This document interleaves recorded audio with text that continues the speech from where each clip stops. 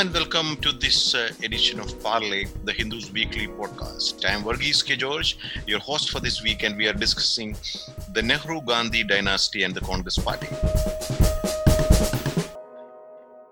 Our guests have known the Congress party, been part of it, but at the same time, they are not party insiders. Rajiv Gowda, who recently finished his first term in the Rajya Sabha, and Kumar Katkar, a sitting member of the upper house. Welcome to Parley, Rajiv and Kumar Katkar. There is a view popular in recent days that the Nehru-Gandhi dynasty is actually a drag on the Congress party. How do you see this? I reject that argument altogether. The Nehru-Gandhi dynasty have a tremendous role to play in leading the Congress party forward, as well as they have led the party through ups and downs over the last few decades. Now, the two things you must remember. One is the fact that across the entire length and breadth of the country, there is support from Congress people, members, for the Nehru-Gandhi family as the lead, in terms of leading the party, and there's tremendous faith and trust. And this is not just because of their dynastic connections; it's also because they have walked the talk. Mrs. Gandhi, when she was chairperson of the National Advisory Council, essentially ensured that our ideological commitment towards inclusion was translated into policy through the kind of suggestions that came out of the NAC and then were turned into law by the UPA government under Dr. Manmohan Singh. It could be the various rights-based legislation. And then you've seen younger Rahul Gandhi, of course, being a very staunch champion of secularism, of the true kind of Indian nationalism, of basically compassion, again, inclusive growth, and so basically, we are very, very happy overall, and we all realize that the party is going through tough times right now, but that does not mean that we have to strengthen their hands rather than ask them to abandon ship. Yeah? Fair enough. We'll come back to that comment and try to unpack some of the comments that you made there. So we'll listen to Kumar's view on that. So all these things, all these qualities of the Nehru-Gandhi dynasty worked at some point in time, which may not be relevant today. That is a criticism. Okay, it is true that Nehru did great for the country and for the party. So did even Mrs. Gandhi. She brought the Congress back to power in 2004. But right now, that may not be working. How do you view that? How do you take that view, Kumar Katkar? Well, actually, it is quite presumptuous to say that it is not working now. Who decides that? Not some liberal intellectuals or the media commentators. They cannot decide what is working or what is not. Because in 98 and 99, you must have noticed, Mrs. Gandhi did not really click. And everybody ruled her out completely. In 98 and 99, both the times she was defeated. And therefore, in 2004, if you recall, all the television channels were wondering who would be the next prime minister if not Vajpayee.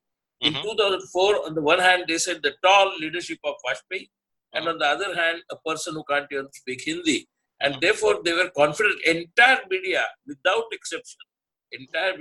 exception, all commentators, without exception, were 100% sure that Mrs. Gandhi and the Congress cannot make it in 2004. And therefore, they were shocked and surprised when it happened. And their awe could not go even beyond, because she said she's not going to accept prime ministership. So I think the media commentary or media commentators are to be seen with a lot of skepticism. I think they may have good intentions, but I think their perceptions are totally wrong, misplaced. They don't understand what is happening on the ground. At the ground level, the tremendous sympathy and love and affection that the Nehru family enjoys is beyond what they can do or what they will do or what they should do. It is not a question of success and failure. It is a question of heart and mind and soul. And they have that relationship with them. I am not saying what they do every time is correct or wrong. I will not comment on that. The point is the relationship, the bonding that the people in India, even in the states where they are defeated, Congress is defeated like UP and Bihar or Rajasthan and Gujarat, the bonding one has to go. I have been a journalist for so long. I can tell you, after having moved among the people, that the bonding that the Gandhi family has, nobody in the country is near comparable. Right. Okay. So both of you agree on one point that regardless of what the crisis that the Congress might be facing today, the way out of that crisis is not to abandon the family, but in fact actually strengthen the family. But if that is true, what is it that makes the family much less effective today than it used to be at one point? My question, if Rajiv could take that, and then I'll ask Kumar Khetkar the same question. I would not say it has anything to do with the family per se. I think the party is going through a stage where the former president has stepped aside, and we have an interim president arrangement. And so therefore, and then of course there's been this whole disruption due to the COVID lockdown and the larger fallout. So basically, as a result, I think decision-making needs to be fine-tuned, and there's been some bit of a challenge there in terms of reviving all the parties' decision-making structures in the way at an optimal way. Right. So. What is your view on that, Kumar Khetkar? If the family has been the most effective leadership and tool of popularity that the Congress party has, why it is not as effective as it used to be? I mean, you all judge effectivity only by the electoral results. Right. I don't think that is a correct parameter to decide on the effectivity. The organizational aspects, the direction that the party takes, the ideology that party takes, I think no other family or no other party, particularly family and Nehru Gandhi family, no other family has taken the firm stand on secularism, democracy and liberalism like they have. And now just because Modi and Shah are strong and the BJP is strong, everybody thinks that Congress is weak and Congress is finished because he gave a call for Congress Mukt. But after giving call to Congress Mukt Desh, he is actually inviting all the congressmen to join the BJP. So whether it is Scindia or Pilot or anybody, they want congressmen to join the BJP and then make it Congress Mukt Desh. Why can't they have their own party? The basic fact is that Congress is the only party which fights for secularism, and Nehru Gandhi family is the fundamental symbol of the secular and liberal democratic principle. So your argument, if I may paraphrase for the larger audience, so the fundamental differentiation between the Congress and the BJP is not whether one is led by a dynasty or not, or there is a preponderance of dynastic leaders in one party or not. It is more a fundamental question of who stands for secularism and who stands for Hindutva. No, but actually the BJP stand, so-called against dynasty, is completely hypocritical. Because Pilot himself is a dynast, Milind Devra is a dynast, Priya Dutt is a dynast, Scindia is a dynast. All of them are having their parents in the party at a very senior level for a long time. And now while condemning dynasty, they actually want to condemn only Nehru Gandhi family. Other dynasties, they don't mind. Even in their NDA, Paswan is a dynasty. Right. Okay, so when we speak about when we analyze the popularity of the Nehru Gandhi dynasty, we also see a regional variation perhaps from the state that you come from, Rajiv, Karnataka, or southern states in general remains much more welcoming of the Nehru Gandhis than the northern region where the real fight against the BJP is, for example, UP or Bihar. Do you think that is a valid analysis of the situation, Rajiv? I mean, in the southern states, Nehru Gandhi dynasty still remains much more popular than they are in northern states or western states. See, if you go to every village in India, you will find Congress supporters. Okay, but your point is also valid. But you need to go a little beyond. You draw a line from Kanyakumari to Kashmir, and every state that line goes through, every state to the west of that line The Congress has a strong organization, governments in some of those states, and is, in that sense, has got a bright future in those states. In some of the states to the right of that line, and some of them are very large states, including southern states. So we can't even say south, right? I mean, the erstwhile undivided Andhra was a bastion of the Congress, but the new Andhra is not. Tamil Nadu, there's a lot of affection for the Congress and Nehru Gandhi family, but the regional parties have dominated. If you go to other very powerful states in terms of seats, Bihar, Uttar Pradesh, Bengal, we are not doing, Orissa, we're not doing that well. Again, in the Northeast, we pick up some more support. So, but basically, so there, some of it has to do with organizational strengthening that's required. And there you must admire that Priyanka Gandhi, who could have chosen to do whatever she wanted within the party, has chosen the most challenging task, which is to go into Uttar Pradesh and revive the party in India's most populous and influential state, but by eschewing other opportunities. But basically saying, I'm going to go there and rebuild from the ground up, and it's going to be a tough challenge.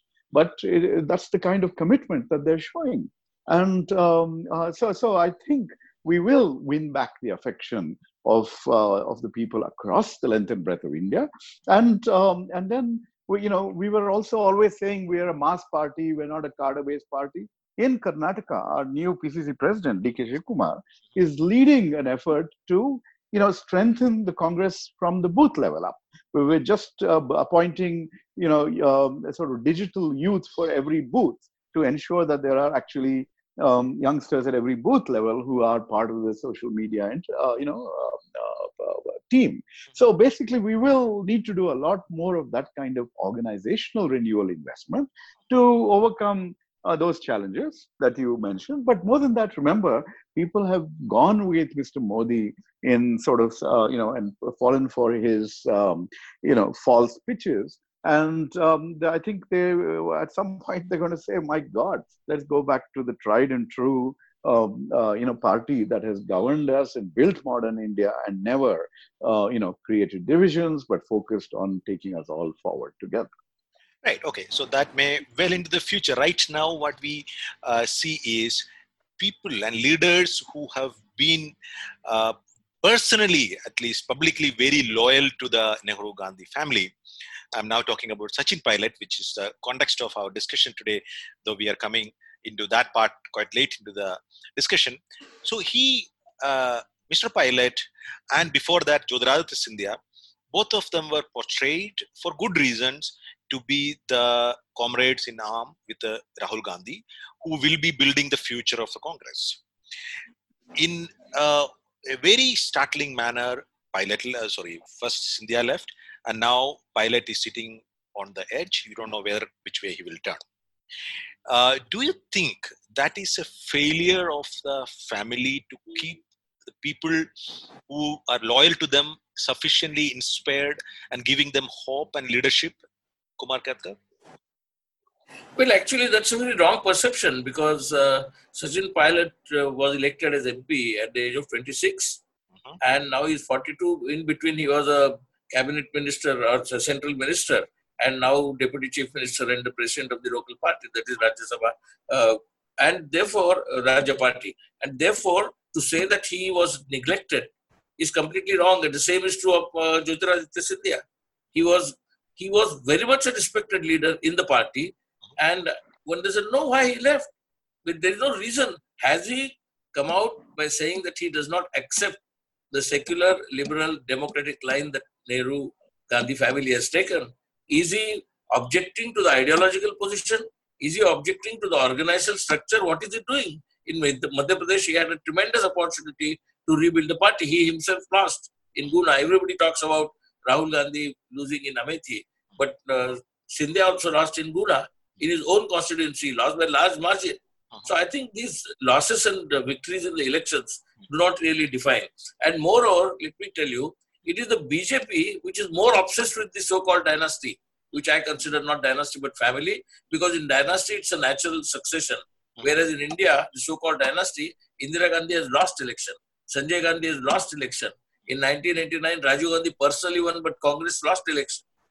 Dynasties don't lose like that. Dynasties continue irrespective of whatever happens to the polity. So I think the dynasty term is wrong. But the point is, BJP is more obsessed with the so-called dynasty than the Congress itself. Congress is quite democratic. Congress is quite, internal criticism is very strong inside the party. But why BJP wants to finish Nehru Gandhi family because they know that the strength of the Congress is in Nehruvian thought. And that's why they want to destroy Nehruvian family. And that's why they will not find any congressmen, as many as can joining BJP, but they do not want Nehru family to continue. But why are these people leaving the Congress party in such large numbers? The BJP? Why are these leaders leaving the Congress party in such large numbers? I mean, that happens because the personal ambition they consider more important than the party and ideology.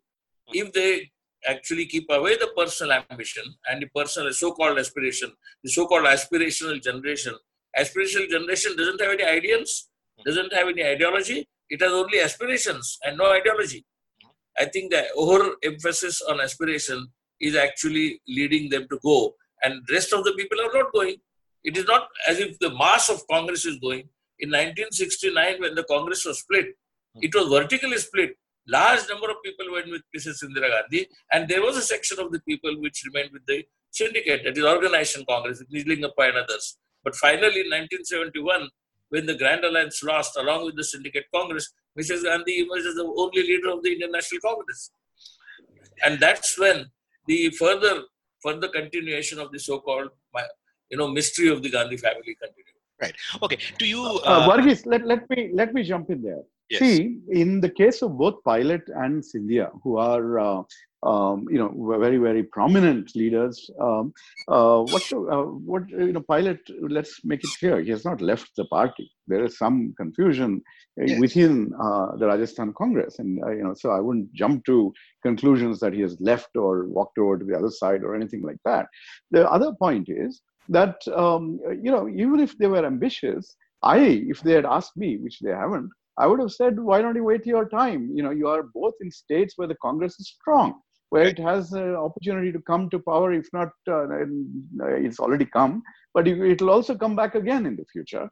And you guys are in your 40s, when the other seniors who are currently holding office are in their 60s and 70s. So, hang in there is what I would have told them.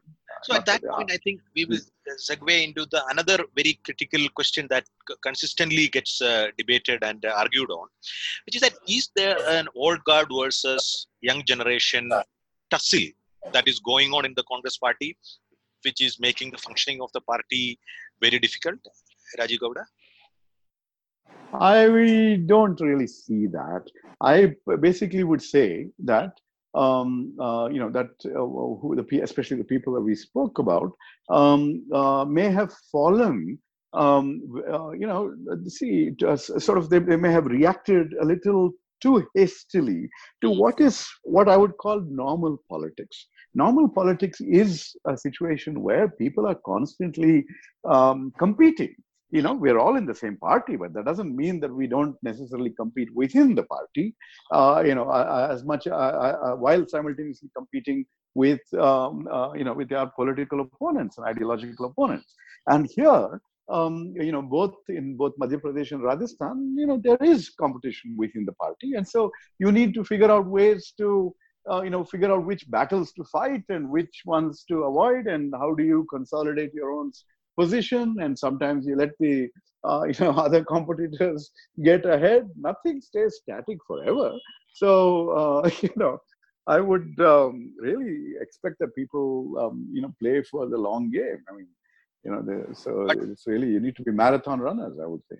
Sir, your views on that, Kumar Katkar, on an old guard versus young generation tussle in the Congress? That is a completely absurd kind of an argument, because there are hundreds and thousands of youth in Maharashtra, I can tell you definitely, and in rest of India, who are still with the Congress and we are still with the family. So to say that the Congress family has been, sort of deserted by the youth and is going for the old is completely wrong perception, just because of few dynasts like Scindia and Pilot. And Pilot has not actually, as Rajiv said, has not really left Congress. In fact, his statement is that he is being maligned before the Gandhis. That means he is accepting the Gandhi leadership. But that apart, what happens in Rajasthan and what happens in Madhya Pradesh is completely different. But let me tell you important sort of rejoinder that in 1967, Congress got a very thin majority in parliament.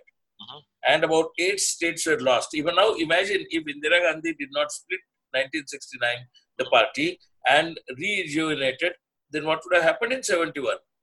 Without Indira Gandhi, it was impossible for 1971 victory. Similarly, without Indira Gandhi's leadership in 1980, after the collapse of Janata Party, it was impossible. So the quality of leadership is based on bonding of the same people who voted against her and who voted her back. So I think it is the bonding that matters. It is not the so-called dynasty. What matters is the bonding because of the policies, because of the dedication, because of the commitment to secular, liberal, democratic principle, in which BJP doesn't believe. And nobody talks about what will happen to the BJP after Modi and Shah. After Modi and Shah, BJP can disintegrate because there is no bonding except with Modi and the BJP leadership. People are not bonded with Modi, though he may be popular today. He may be popular because of tremendous amount of manipulation of media and social media, or maybe he is also popular for some other reasons which are not exactly in the ideological frame. But the point is, even RSS and the BJP privately are extremely unhappy with it. So one could argue that we talk about Gandhi's Congress without Gandhi's. We don't talk about BJP today without Modi and Shah. So there could be a reason for that, which is that the BJP has a very strong ideological basis. If not for the BJP, the political party, it is backed by an organization which is ideologically very rooted in Hindutva, which is RSS. The Congress lacks a very coherent ideology, and therefore it is being held together by the popularity of the family. That is why the disintegration or the reducing efficiency of the family become a kind of talking point. Isn't that distinction relevant? Kumar Katkar, I'll come back to you, Rajiv Gowda, to you also on the same question. The absence of a coherent ideology for the Congress.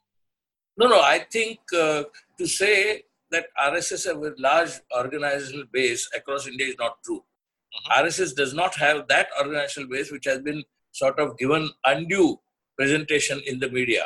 RSS does not have such large presentation. Secondly, RSS has been shifting in its political position. Earlier, they said RSS is not involved at all in politics. They believe in cultural nationalism. And now we see everywhere RSS playing politics, from Mohan Bhagwat to Ram Madhav. So therefore, RSS itself has been changing position. Another thing, RSS was completely, dedicatedly against Mahatma Gandhi. RSS activists were participants in the murder of Mahatma not only in 1948. All that forms an ideology. All that forms an ideology that is very strongly. No, but the ideological strand of the RSS was anti-Mahatma Gandhi and later on anti-Pandit Jawaharlal Nehru. And today suddenly they have found out that only Nehru is the enemy, not Gandhi, and Gandhi has become Pratasmaraniya Mahatma Gandhi. So I think their ideological strands have been changing according to political position, and political opportunism is what determines their ideology. Organization is much of a chimera, it is much of a myth. Organization is there, but Congress cannot be compared with RSS type of organization. Congress is loose, not that it should be so loose as it should be stronger, but Congress cannot have the organization the kind of RSS has. That kind of RSS is a fascist kind of organization. Congress is a loose, liberal, democratic organization. So, Rajiv Gowda, so the Congress is a loose organization, and ideologically it is also quite flexible and changing according to the situation, one could say opportunistic. So, at some point, that used to be the key strength of the Congress. Do you think that strength of the Congress is also now dragging it down? See, the Congress's ideology is not narrow. It's, we've heard phrases like the big tent. We do accommodate multiple voices. We do respect the fact that there are multiple ideological streams that contend, and we reject those viewpoints which are focused on dividing Indians, especially on the basis of religion, which is what the BJP stands for. And the BJP goes out there and finds hate much more easy to stoke. And that's why it seems like it's got a much sharper edge. But the fact of the matter is that the kind of tolerance and the broad approach that the Congress has historically taken, that loser ideology is actually what represents the essence of India. And what India will come back to once they realize that this is all terrible. I mean, look at the way Mr. Modi wasted his first year in his second term just on pure, divisive ideological agendas. The NRC, CAA, all that sort of thing, which just got the whole country out on the streets in protest, right? Is that when the economy needed to be fixed? Right. All right. Okay. So this is our last question. I think the same question to both of you. To you, Kumar Kiratkar, first. Is Rahul Gandhi a reluctant inheritor of the family legacy? I think, he's continuation of the family legacy. And those who have met him or have not met him also understood. Otherwise, let me tell you, from Raghuram Rajan to, all these people who came to discuss with him the issues of national importance on television, he's not an anchor, he's not a media personality, he's not a celebrity in the media sense, and all of them are ready to accept him as a kind of a person concerned with Indian issues. Can Modi hold a conversation with any such person? Even for 5 minutes? In fact, Arvind Subramaniam was on record saying that he doesn't consult anybody. He takes his own decisions and by whims. Many people who advised him or thought that they could advise him have failed because Modi thinks himself as his know-all. And therefore, I think,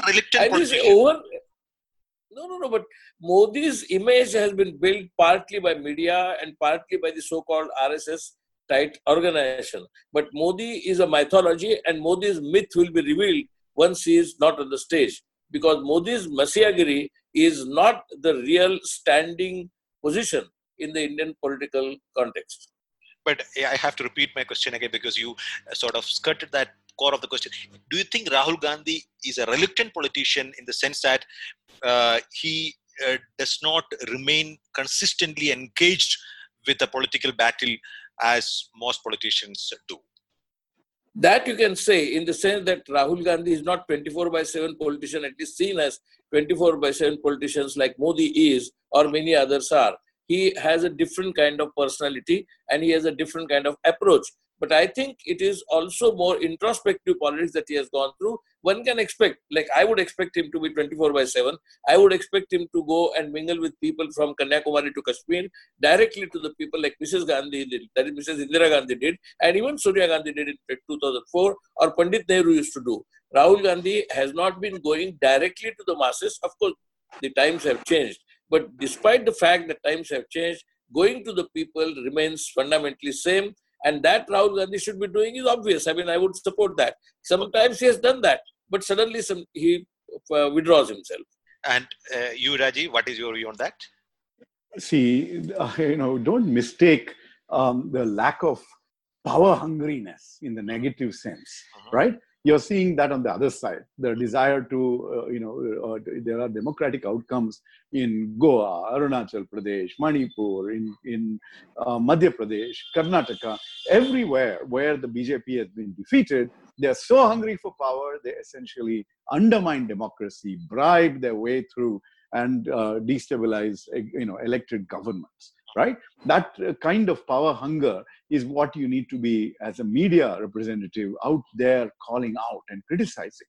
And instead, you're expecting that our leaders who are much more focused on India's future should be demonstrating that same kind of negative greed for power. So that's not what Rahul Gandhi is all about. And he will, people will realize his value and the fact that that is that he represents the Indian ethos also. We do our duty. We do without worrying about the fruits. That's the Bhagavad Gita's lesson to us. And that's where we are focused. And we will see the results sooner than later. Right. Okay. So before we end, I have one more question. I think I should ask you, because we hear a lot about lot from the critics of the Nehru-Gandhi dynasty on what they should be doing or what they should not be doing. Now, both of you being supporters of the Nehru-Gandhi dynasty, as the discussion now shows and your political career shows, what do you think should the family be doing different? One thing that you would like them to be doing different so that a revival of Congress could be possible under them. Whoever wants to take it first. Let me jump in. See, basically, one of the things that the lockdown has taught us is that technology allows us all to communicate wherever we are. And in Karnataka, we had an inauguration of a new party president, Shivkumar, where we got every panchayat to participate in the inauguration ceremony virtually. And we had screens demonstrating that they were there. So this is partly an idea that I would say is, this is an opportunity for the party leadership to, to find ways to communicate and to literally engage with the length and breadth of India, with every Congress person out there. And already you are seeing, of course, Mrs. Gandhi, our president, just had a virtual meeting with our Congress Lok Sabha MPs, right? So these sorts of things can be scaled up. And it's a new possibility. Even in a big national convention, only so many people get in, to the actual event. And here is an opportunity for us to try and engage with many more. And I can assure you that the moment that more Congress people say, look, we're being reached out to and they are, and we can connect in some ways, that will just change the fire that everyone has in terms of their commitment. So that's really one suggestion that I would have, that there would be ways in which one can engage and provide that, reinforce the commitment that every one of us has in the party and its leadership. To you now, Kumar Katkar, you have the last word. Yeah, the simple point is, individual congressmen or individual Congress leadership at the local level does not necessarily go out and emphasize the ideological strengths of the Congress. They depend on the Nehru-Gandhi family so much that they do not go out to the people and say that these are the values. What is the ideology, the question? And the question is, as I said, secularism, liberalism, and democracy. And this has been practiced by Nehru, this has been practiced by Congress also along, and the local leadership, local congressmen do not really engage themselves with the people. As a result, organization gets blamed or organization doesn't emerge. So the first thing that the Congress should do is to see that those people who come to Congress only out of seeking power because Congress was in power for such a long time, they are different than the people who actually believe in Congress values. There are people in Congress who join Congress only for the sake of power, only for the sake of prestige. I think they have to be identified and kept away from the organizational and political work, and they have to do this political work directly, which is itself an ideological work.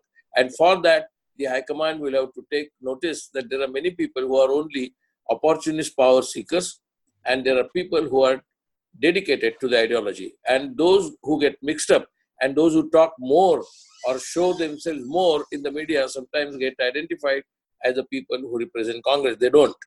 So congressmen are the partly responsible for the decline of the Congress, not the family. Right, yeah. So interesting suggestions from both of you. I think that would be a right note to conclude this discussion on the relevance of Nehru-Gandhi dynasty and the potential revival of the Congress party. Thank you, Professor Rajiv Gowda and Mr. Kumar Katkar, for joining this edition of the Hindu podcast. Thank you both, and look forward to seeing you again on this program soon. Thank you. Thank you. Thank you, Varghese. Thank you. Bye, Varghese.